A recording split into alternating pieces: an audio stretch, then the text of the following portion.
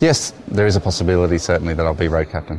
And that's something that, is one of my skills, and as I said, I enjoy doing. Hey, podcast listener, you're listening to the Semi-Pro Cycling Podcast, the weekly podcast where we discuss all the issues that cyclists talk about. Whether you're out training, commuting, or just riding around, sit down and listen in, because we're about to begin. I got something to say, man.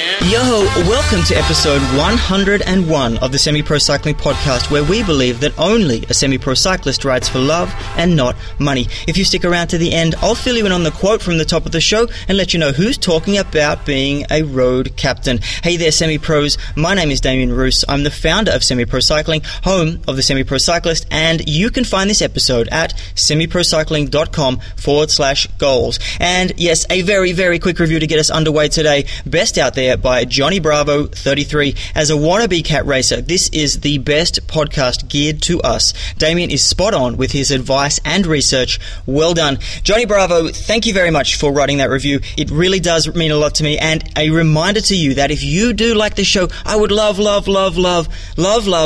review on iTunes or Stitcher, because 5 stars makes me go...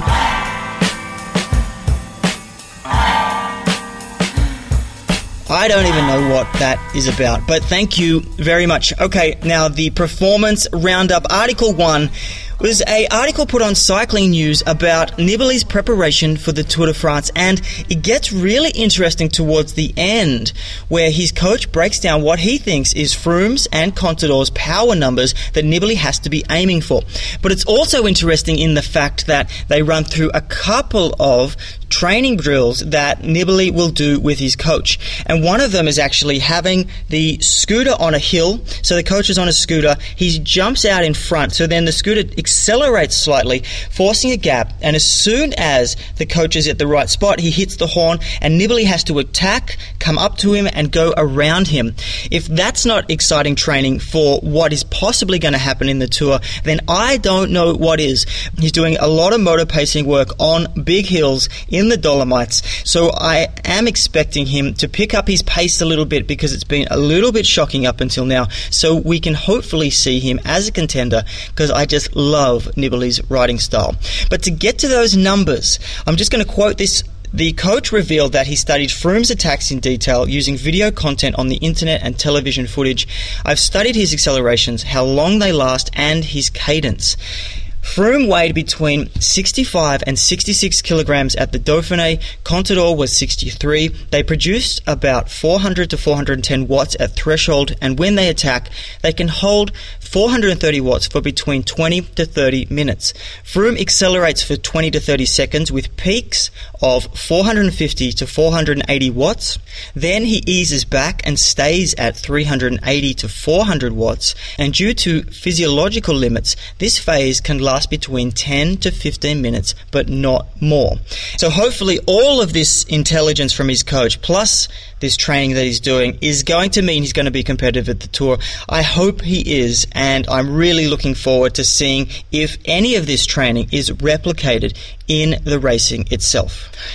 And Article 2 this week is a study called Effects of 4-Hour Pre-Exercise Carbohydrate Feedings on Cycling Performance. And this study determined the effects of consuming 3 different amounts of liquid carbohydrate 4 hours before exercise on the metabolic response during exercise and on the performance itself. So 4 hours before exercise, subjects consumed either 45 or 156 grams of carbohydrates in isocaloric feedings, and either 0 or 312 grams of carbohydrates. And interval training was undertaken for 95 minutes, followed by a performance trial. During exercise, insulin averaged 48% higher for the 312 grams of carbohydrates than for the 0 grams. More carbohydrate oxidation occurred during exercise for the 312 grams versus the 0 grams, whereas the results were similar for the 45 grams and the 156 156 grams. So ingestion of 312 grams improved performance by 15% compared to 0 grams of carbohydrates, whereas performance was similar for the 45 grams and the 156 grams of carbohydrates. So these results indicate, despite elevated insulin at the start of or during exercise, consumption of 312 grams of carbohydrates 4 hours before moderately intense prolonged exercise can improve performance, perhaps via enhancement of carbohydrate oxidation. So this really does support the fact that you want to have a big carbohydrate meal 4 hours before a ride. I've always put it down to about 3 hours should be your last big meal before you go for a ride. They're saying 4 hours is also possible here, but you're also going to need a top up just before you get to the ride and during the actual ride itself if it's going to go over 60 minutes. So this is pretty fascinating to me. The huge spike in insulin, which they don't give you complete numbers, but 48% higher compared to 0 carbohydrate ingestion, is pretty big, but obviously the results from having the extra carbohydrates in your system has been indicated in this study that it helps performance. Alrighty, the nuts and bolts this week, setting goals, and this episode all about setting goals. It's actually such a fundamental part of success, I'm surprised I haven't covered it before in detail. I've covered it a little bit, touching on a few areas, but in detail because it is one of those topics that isn't too sexy, because it can be exciting when you start to think about your goals, but then breaking them down becomes harder and harder, and it becomes even a little intimidating to figure out exactly what you should be aiming for. It's really hard to do right. It takes a lot of practice or some guidance. So that's where I'm trying to help today, trying to guide you through the goal making process, and hopefully this can be a reference for you for any time you want to sit down and put some goals together. So what I've actually done is taken an excerpt, well, a pretty big old chunk from my Building the Base Masterclass that you hear me harp on about at the end of every episode, and this is what the episode is going to be. It's a little abridged. There's bits taken out of it. So if you want to get a complete look at it, then you will have to sign up, but you will get an idea and you will be able to do it on your own from listening to this episode. So without further ado, let's get into it. This is a complete goal-setting system. Calling it a system makes it sound a little intimidating, but really it's just a way to get your goals into writing and to give you a way to follow the progress, make adjustments, and set new goals when necessary. The goals in this system are delineated into 3 separate categories: outcome, performance, and process goals. And within each of these categories, the goals must each be specific, observable, and measurable. They also need to have a time frame applied to them.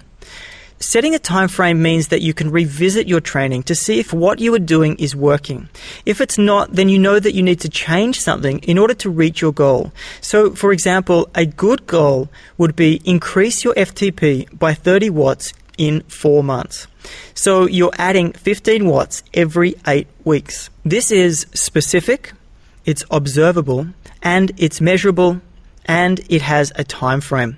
The division of these goals will help you understand your locus of control, meaning what is in your control and what's not, which helps you focus on things you can control and not waste your energy on elements of cycling that you cannot. One thought before you get into the goals themselves: think carefully about the goals that you set, because they can quickly turn against you. It will take some practice to get Goldilocks goals that aren't too easy or too hard, but just right. A goal needs to be difficult enough to challenge, but not so difficult that you don't stand a chance of achieving it. If they're too easy, you'll lose interest as you meet them. And to the contrary, if they're too hard, you'll find yourself consistently missing the mark, and in no time, your goal might become your enemy. Let's explore how understanding these categories will help you achieve your goals. So starting with process goals. Process goals involve form, strategy, and other markers that ultimately relate to meeting performance goals. They focus on execution of a particular process in training, racing, or recovery. They are the most transformative as they directly affect your habits. For me, these are the most important goals because they can potentially stay with you for life. Examples of process goals include improving technical elements and training like climbing skills on a mountain bike, being comfortable on the drops, or even what you do for recovery. Each goal that you set should be specific, observable, and measurable. The timeline I choose is 1 month per one process goal. It's easy to get overwhelmed, so if you go for 1 month, you can then put your energy into building a new habit. Things to watch out for when you're doing this: not adjusting your goals based on changes in your time to train or injuries or anything that changes the goal. If you can't complete it over time, don't feel guilty about changing it. The other one is struggling to build consistency. So process goals are all about consistency, where you need to think about this goal every single day. So you need a way to mark this off or measure yourself doing it. We will get into that later, but it's good to be conscious about this while you're setting your goal. Is it possible to measure this daily? The second one is performance goals, and performance goals are more specific goals. They're your training objectives and very similar to process goals, but given with a standard or a parameter. And these are the stepping stones that, if met one by one, are the path to the outcome goal. This is all about building. Pros like Phil Gaiman are where they are because they were able to add 15 to 20 watts of power to their top end each year for 10 years. And 15 to 20 watts doesn't sound like a lot, and it really isn't. But there would be no way he could go and win a pro race without spending the time to consistently work on these goals, be conscious of them, and slowly build his fitness over time. So the best part about these goals are that they are subjective because they may be set without direct competition. They're well within your control. Make the first goal your identified performance parameter for your event. Set a realistic time frame based on where you are now in relation to that parameter based on your testing, and a good starting point for any fitness gains is a 15% increase per 12 months. You can always adjust this up and down, but I think this is a very good starting point. It's good to break these goals down into 8-week chunks as well, as this is the average time that any physical adaptation can take place. So when you're thinking about your overall goal here, you can make sub-goals that break down that goal so you can know if you're on track and you can measure against it at every review that you do. I would begin by sticking to one goal, as it's hard to train two systems at once. You can list a maximum of 3, but just be aware that there is a primary goal here that you're aiming for over the 8 weeks. Things to watch out for: working towards goals that aren't your own, especially if you're in a team. Ditch the permission seeking and do something for yourself based on where you want to be. The final set of goals is outcome goals, and outcome goals are the big picture or end result goals. These are the ones that make our eyes light up when we talk about them, the ones that our dreams are built on. And while they're often thought of being goals that are placed at the top of achievement in cycling, like the local crit champs, for example, no, I'm only kidding, like the world champs or Olympics, they need to be more appropriately thought of as the pinnacle of achievement for whatever race you want to achieve or whatever event you want to do well in. It's not about you making it to the Olympics, but you may want to win your age group in the World Championship. Definitely remember that you just can't control your competition. These goals aren't within your complete control either. However, these goals are meant to keep you inspired. Examples are season goals or multi-year goals depending on the event, like winning a specific event, or other goals like upgrading to Category 2 by June this year. These goals will help you plan your season, and as you only really want to peak a maximum of 3 times per year, I recommend you set 3 event-focused outcome goals.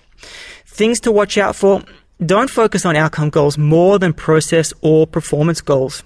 Use performance and process goals to help you build towards outcome goals, and remember what you can and can't control when it comes to outcome goals and your training and racing. Because if you have an outcome goal of finishing first in your A race and you have a flat tire and you're unable to finish, it doesn't mean your season is a waste, because you can fall back on your process and performance goals. Another thing to watch out for is understand your ego when you're setting these goals. Don't get carried away. Know what is possible and realistic, and don't fall in the trap of focusing on these goals as the be-all and end-all when it comes to your cycling performance. So how do you translate these goals into action? First, I recommend putting these goals somewhere where you'll see them every single day, either on the home screen of your computer or your phone, or both, on a bulletin board, a cork board, on a whiteboard in your home or your work, and on the back of the toilet door, or even inside your helmet, wherever, as long as you're reminded of them all the time. Because writing down these goals is just the start. You must commit.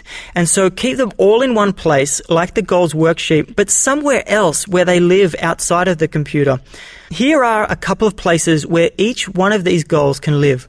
Process goals can be ticked off each week or day by using an app like Lift. You can check out Lift, or you can just simply have a calendar where you mark a cross every single day that you've completed that goal.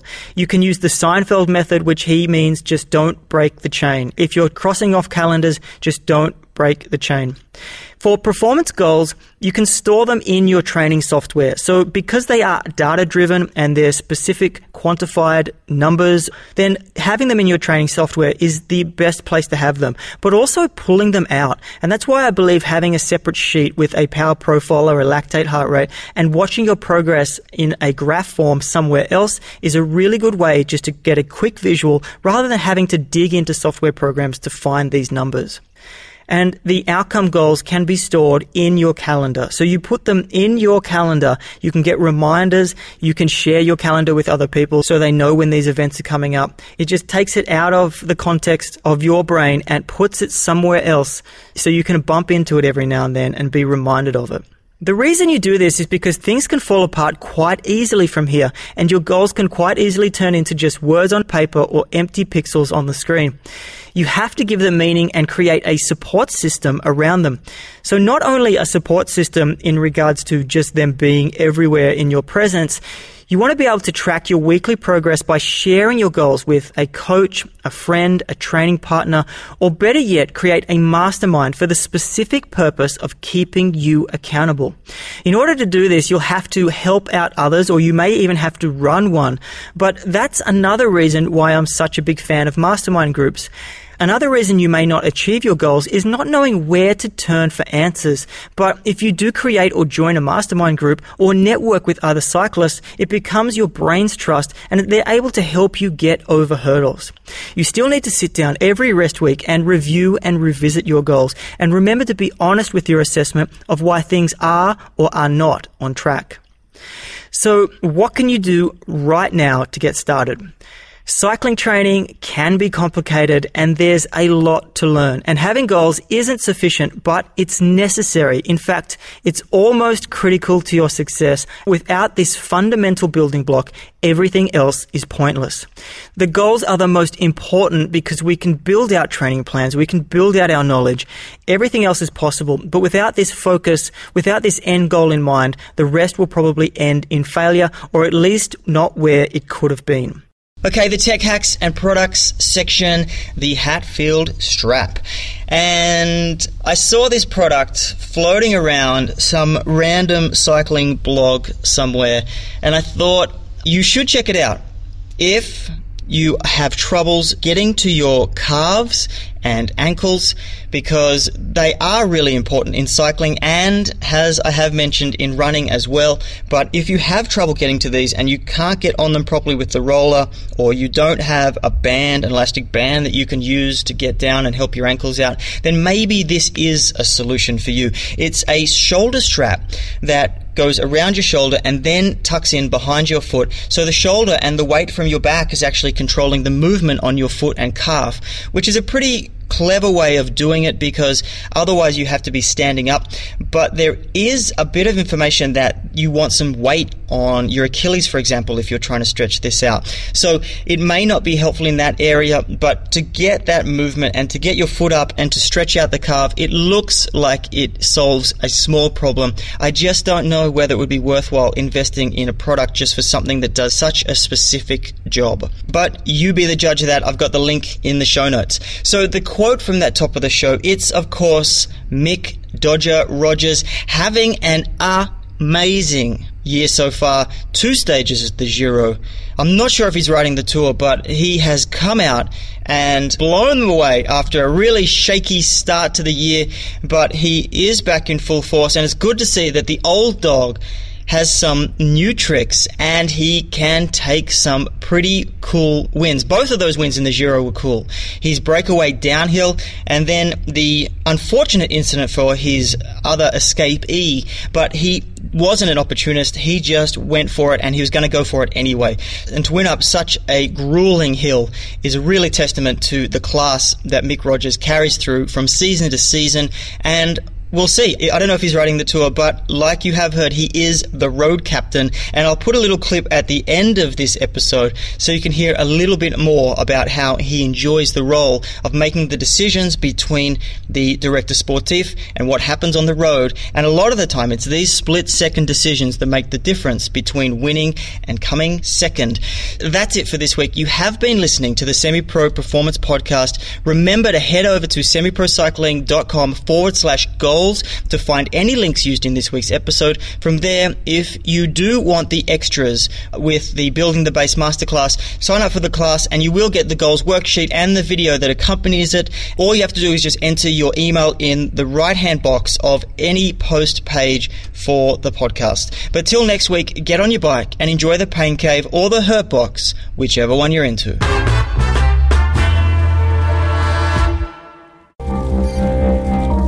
It's a role that I've never really been scared of, is to be road captain and make hard decisions in heated moments. From one moment literally to the next can put the race on its side and change things completely.